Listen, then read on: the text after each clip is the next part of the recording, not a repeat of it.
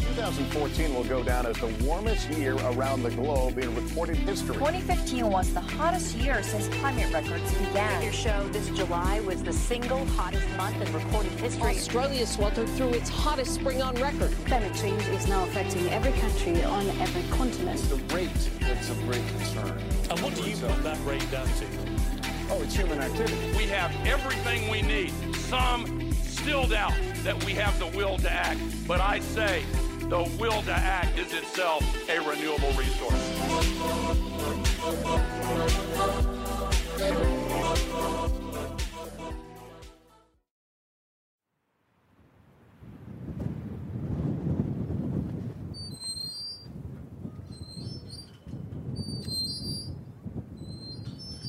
The swing seat on the gravel out the west side of the house moves in the hot winds, empty but for a weather-battered cushion and a plastic glass on its side underneath. The bamboo chimes in the grapevine overhead are mute. The vine leaves fold against the beating sun. The thin shade is a meagre protection against the hard light. Later, this area will soften in the red sunset. The birds come out from their sheltering nooks and crannies. The wind will drop, and there'll be relief as the night slowly rolls in. First thing, before the sun took control of the day, I used the hose to fill bowls and basins for the birds. 2 small female mistletoe birds sat, unexpected visitors, on a wigwam of sticks supporting the beams. They came in close to the sprinkling of water drops, the red patches on the undersides of their tails flickering as they flit and dart in the green oasis of the garden. A cool change is due, but no rain.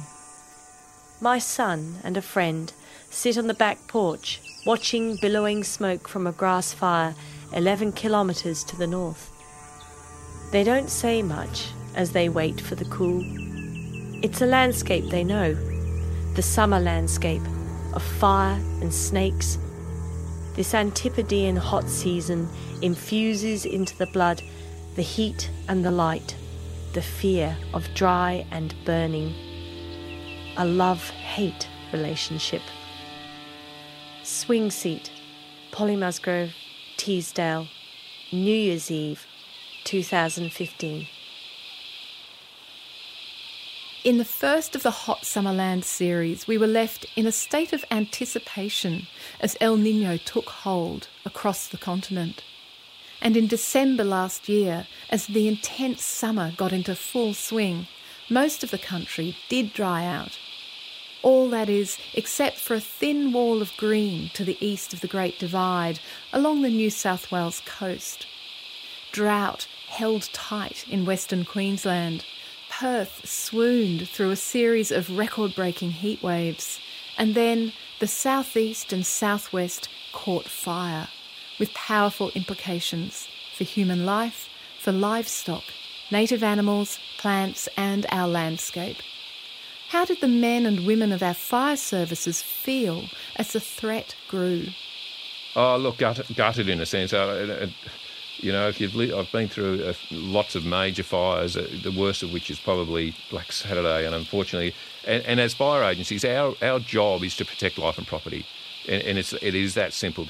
There is absolutely a degree of anxiety as we move in towards the summer. We do not want to, we take it quite seriously. We do not want to lose one more life in this country.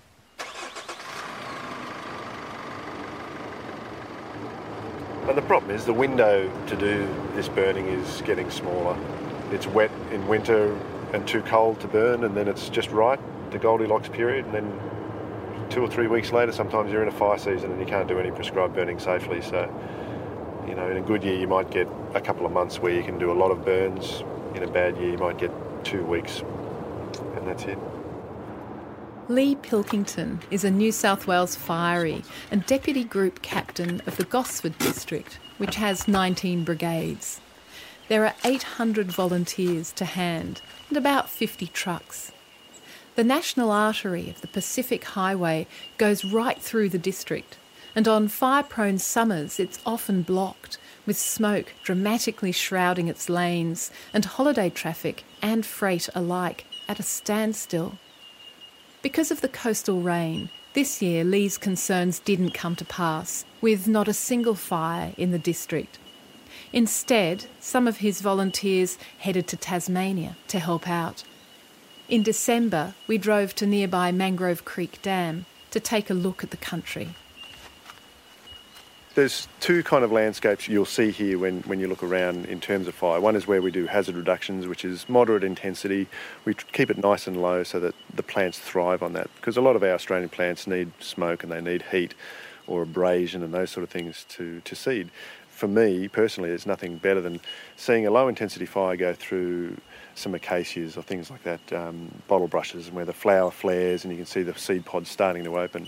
A small stand of Xanthria australis, the grass trees, and you see a big flash of light as the outside, and this is their strategy to survive, there's a big flare of fire as the stalks burn, and then they disappear very quickly. And the insects retreat inside, then they come back out. So afterwards you see insects everywhere, spiders running around and cockroaches and all sorts of stuff.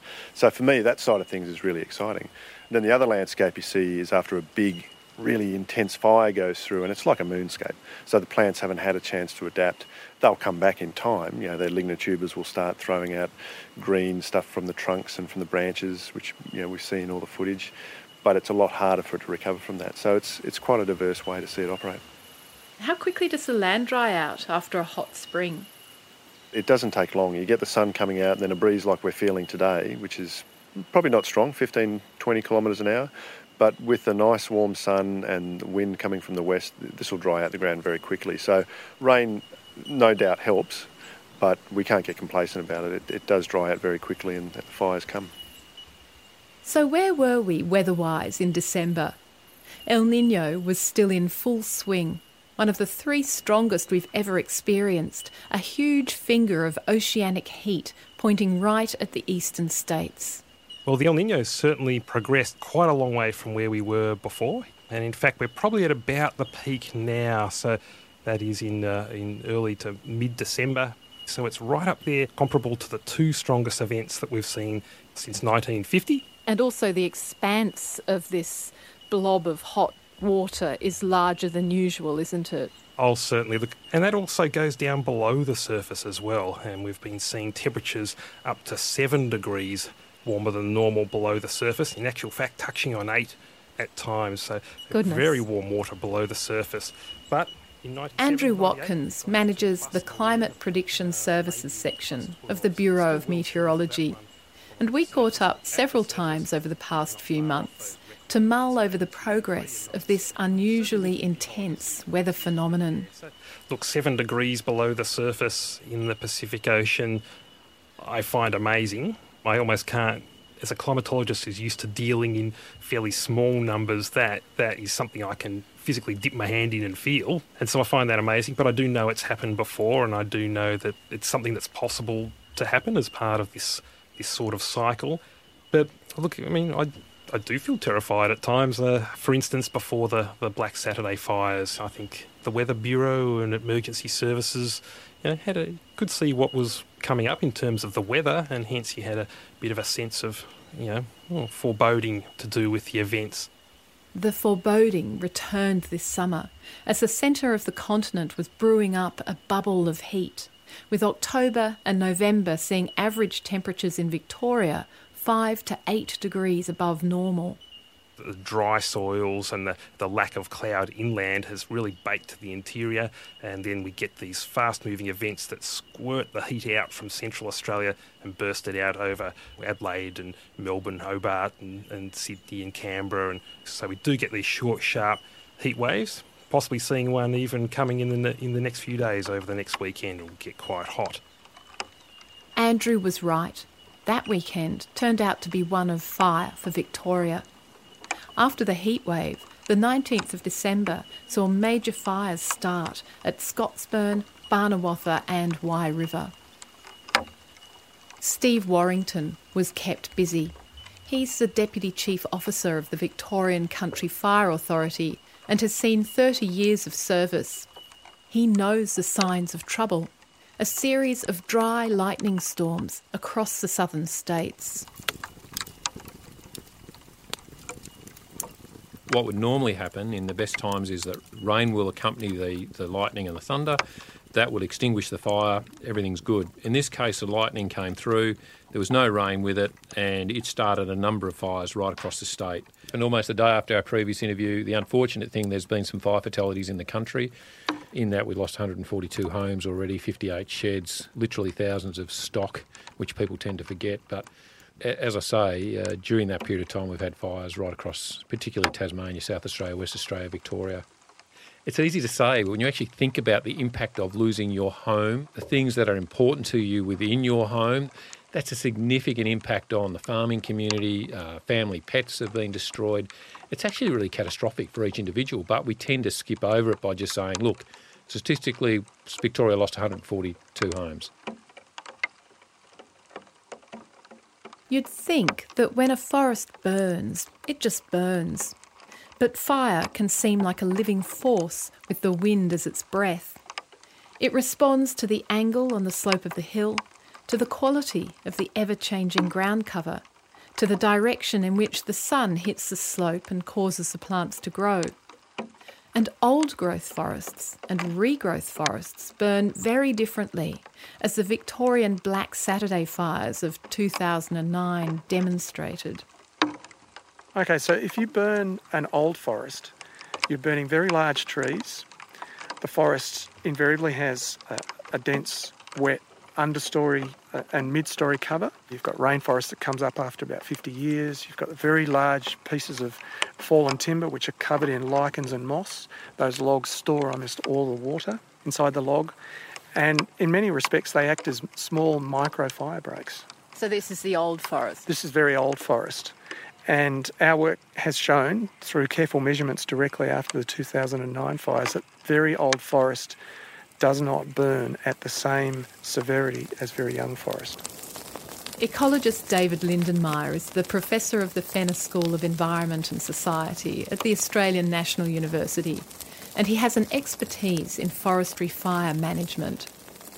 What happens is that after the forest is logged, so we're talking about what's called a clear fell operation, the remaining biomass, which is about 60% of the forest, is left on the forest floor to dry.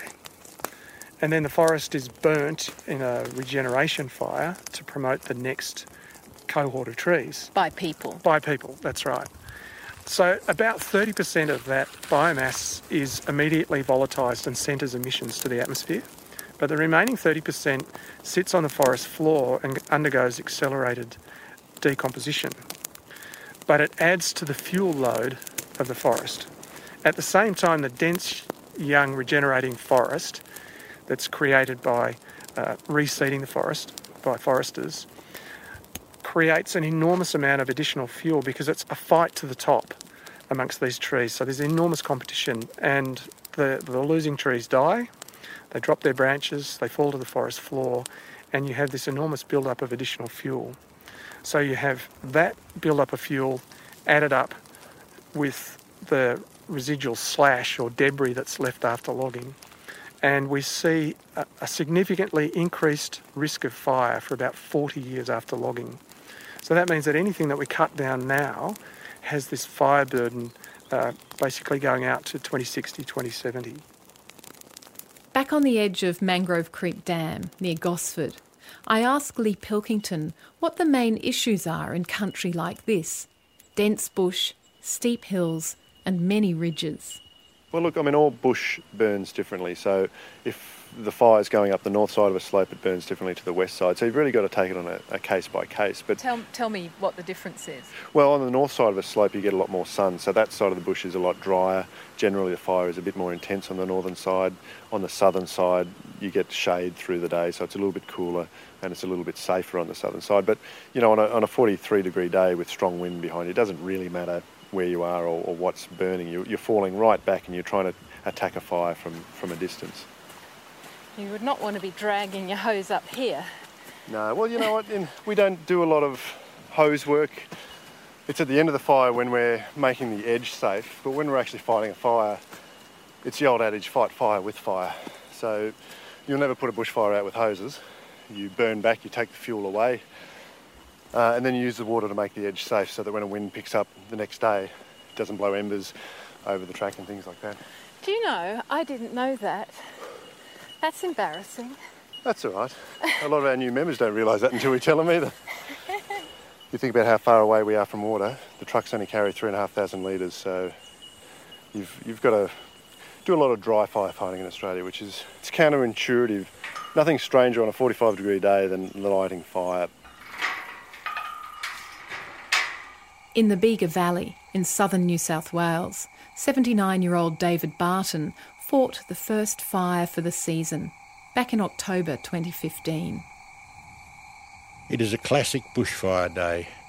Humidity is plummeting and the temperature rises quickly. A wind from the northwest is strengthening.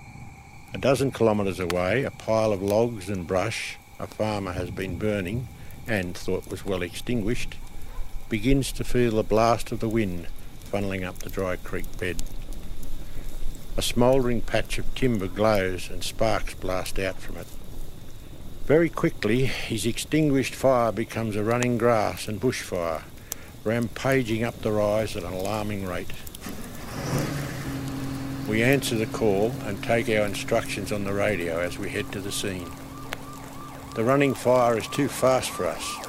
We drive along the flank, its head approaching a track with a small cutting. We plan to defend this track and arrest the main run of the fire. At this point, our training becomes critical. Our safety is paramount and we must communicate and look out for each other and the fire, our position relevant to one another and our truck.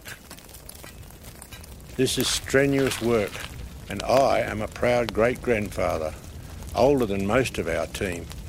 The younger men look out for me as I feed them hoses and man the pumps, controlling the flow of water.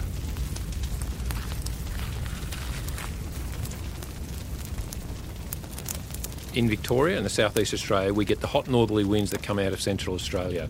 So for the majority of the day, and in fact some days, you can get just straight winds that come quite strong from the north. What then happens, usually about somewhere between 5, 7 o'clock in the evening, we will get a southwesterly wind change that will come through. So a fire that had been burning in one direction, and if you sort of think of a finger pointing down towards the bottom of the map of Australia, all of a sudden, if you like, it turns to the right, and that finger becomes one big long front. That then becomes the killer that destroys homes, destroys shed, destroys stock, and in some cases takes people's lives. And everybody's in shock that, oh my goodness, we didn't realise that was going to happen. That sort of thing is so frustrating to us. We know it. We know it happens. It happens on every fire. There'll be a change come through at some stage, and it is the change that gets people off guard.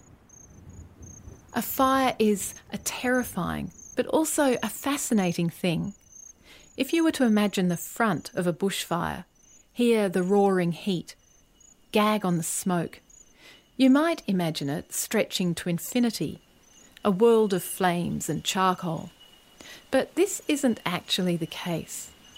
Fire can go through sometimes once or twice or 3 times. If it comes through on the ground, and then it'll come through in the canopy of the trees. So there can be danger after the front's gone through, but it's actually a fairly safe place to be. So we can take a few steps, and we're in that burnt section. It's black, it's dirty, it's generally quiet because all the birds have left, and it is quite mysterious and beautiful in a way, but it's safe, and for us that's a really important thing. This whole question about when to go and when to stay, well, any fiery will tell you, get out as soon as you get the evacuation warning. But I do wonder, if you have left it too late, why is the house still the best place to be? There's an important trick to this, and Steve Warrington explains it to me. Before a fire front comes through, a fire is driven by strong winds. So even if you've cleaned gutters and around patios and doors and windows, etc., you will get a number of embers coming up against your house, upwards of some hours before a fire actually comes through. A fire will come through relatively quickly, depending on the environment, the amount of fuel load, the temperature, the wind speed, etc. But we can guarantee that it will move quicker than most people will think. The fire will come through and impact directly on a home or an asset, and again, it's variable, but can be upwards of 15 minutes, half an hour that you'll get, and it will just keep going. Once the fire's gone through, then the fire intensity around your actual property will reduce. Now, of course, what's happened as the fire went through, all those little twigs that gathered up around your house an hour before the fire came are now on fire. We call that ember attack. They're the things that have now lodged in your gutters, lodged around doors and patios that will commence to burn your house down. So your house now is effectively just a normal house fire. You've got two options. You stay in the house, which is probably not the best option, or you get out at that stage. And if you've got access to hoses and buckets, you can actually extinguish some of these embers that are occurring around your house and save your house. Can I preface all of this that our advice is, for goodness sake, don't be there in the first place.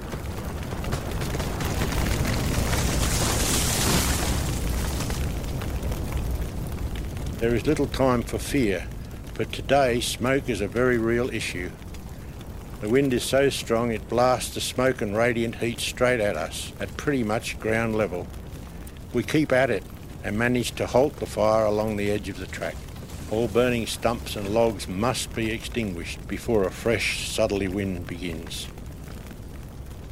It's not just the fire itself which is devastating for wildlife. After the fire, the landscape is like a barbecue with fresh meat on the side for foxes, dogs and cats. But when biodiversity-rich Jervis Bay burned in 2003, there was an interesting discovery. Some birds and mammals actually thrived.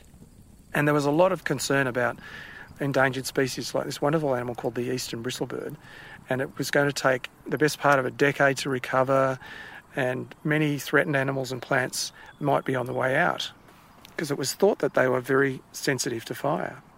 And as it turned out, none of that came to pass. What happened was that the eastern bristlebird mostly stayed on the sites that had been burnt. And it dawned on us that the most likely explanation for this was that without foxes, the foxes were killed by the fire and then the poison baiting started directly after and it killed them pretty quickly.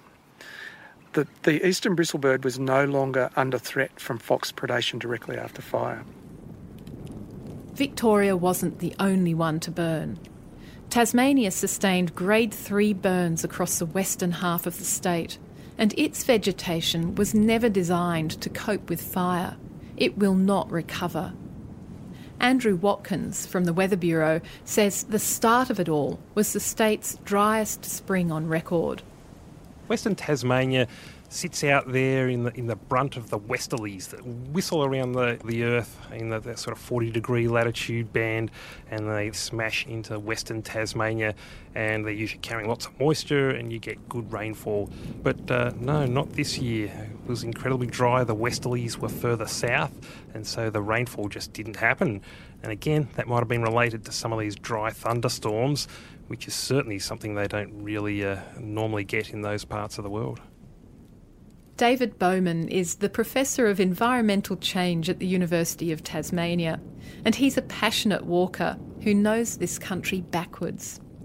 I always like to say that Tasmania's a little boat which is chugging its way through the Southern Ocean. It's like you're moving through the Southern Ocean.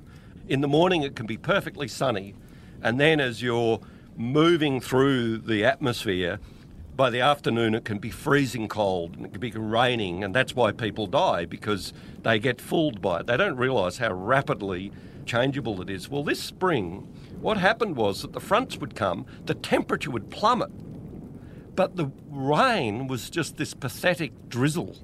So you could tell that the rivers weren't working right. And that's strange because, you know, normally we would have in the spring, because the melt from the snow, the rivers would be roaring, but our rivers were drying up. But the real kicker, the climate change we're now seeing, is seeing a very rapid increase in the number of dry lightning storms and ignitions from these dry lightning storms. To have a storm come through and to light in the wilderness, to light 70 fires across the landscape. But what an amazing thing nature has decided to do is to throw into this stressed environment literally lightning bolts that set the ground and literally set the ground on fire. The organic soils burn, which mean that they're actually somewhat rainproof. Once these fires get into logs and into the ground, you can have rain, light rain, and the fires will persist and then pop up again. A lot of these fires don't reveal themselves after the storm. They might just be sitting there. Then 5 days later, my God, there's a fire there. We didn't even know it was there. And that's the legacy of the lightning strike that got into the ground, and then it's beginning to flare up. The thing is, what we're talking about here is peat, and peat is traditionally something that the Europeans used for fires. So that's really what kind of organic soil we're talking about here, isn't it? I've got some actually on my desk of one of the old tin miners down in southwest Tasmania, burnt peat for cooking.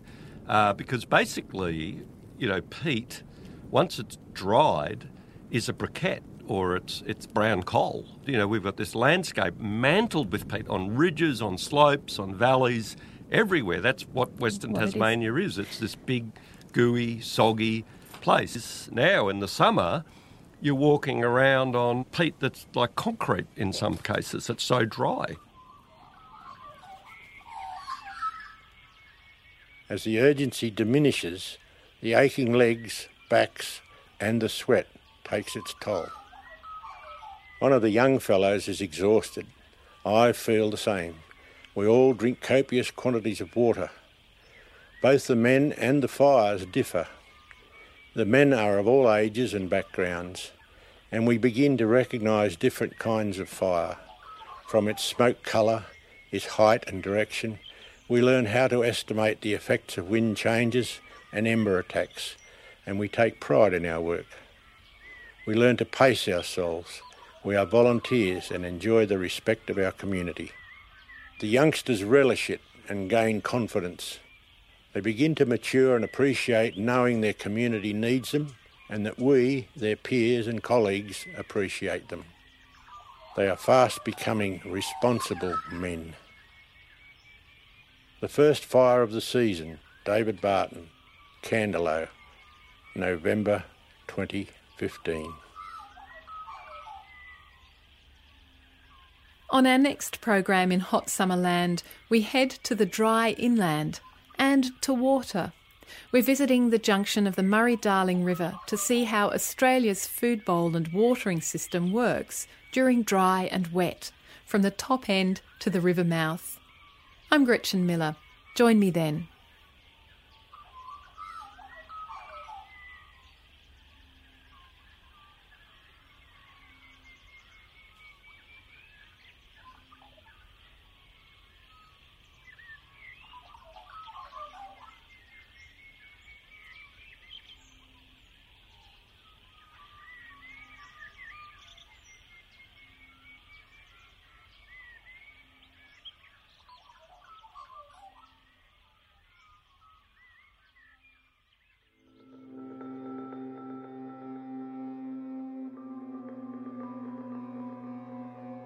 Thank you for joining us. You've been listening to Climactic, the flagship podcast of the Climactic Collective, a podcast network dedicated to lifting the voices of the climate community.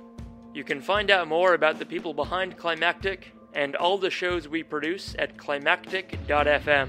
We are a social enterprise podcast network, and we greatly appreciate your support.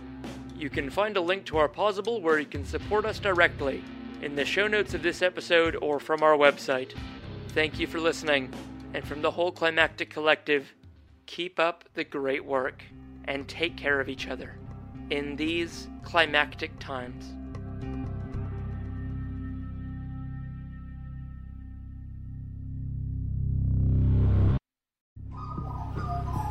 The Climactic Collective. This show is produced by Hear Media, a boutique audio agency in Narm, Melbourne. To learn more and get in touch, head to hearmedia.studio. That's HERE media.studio.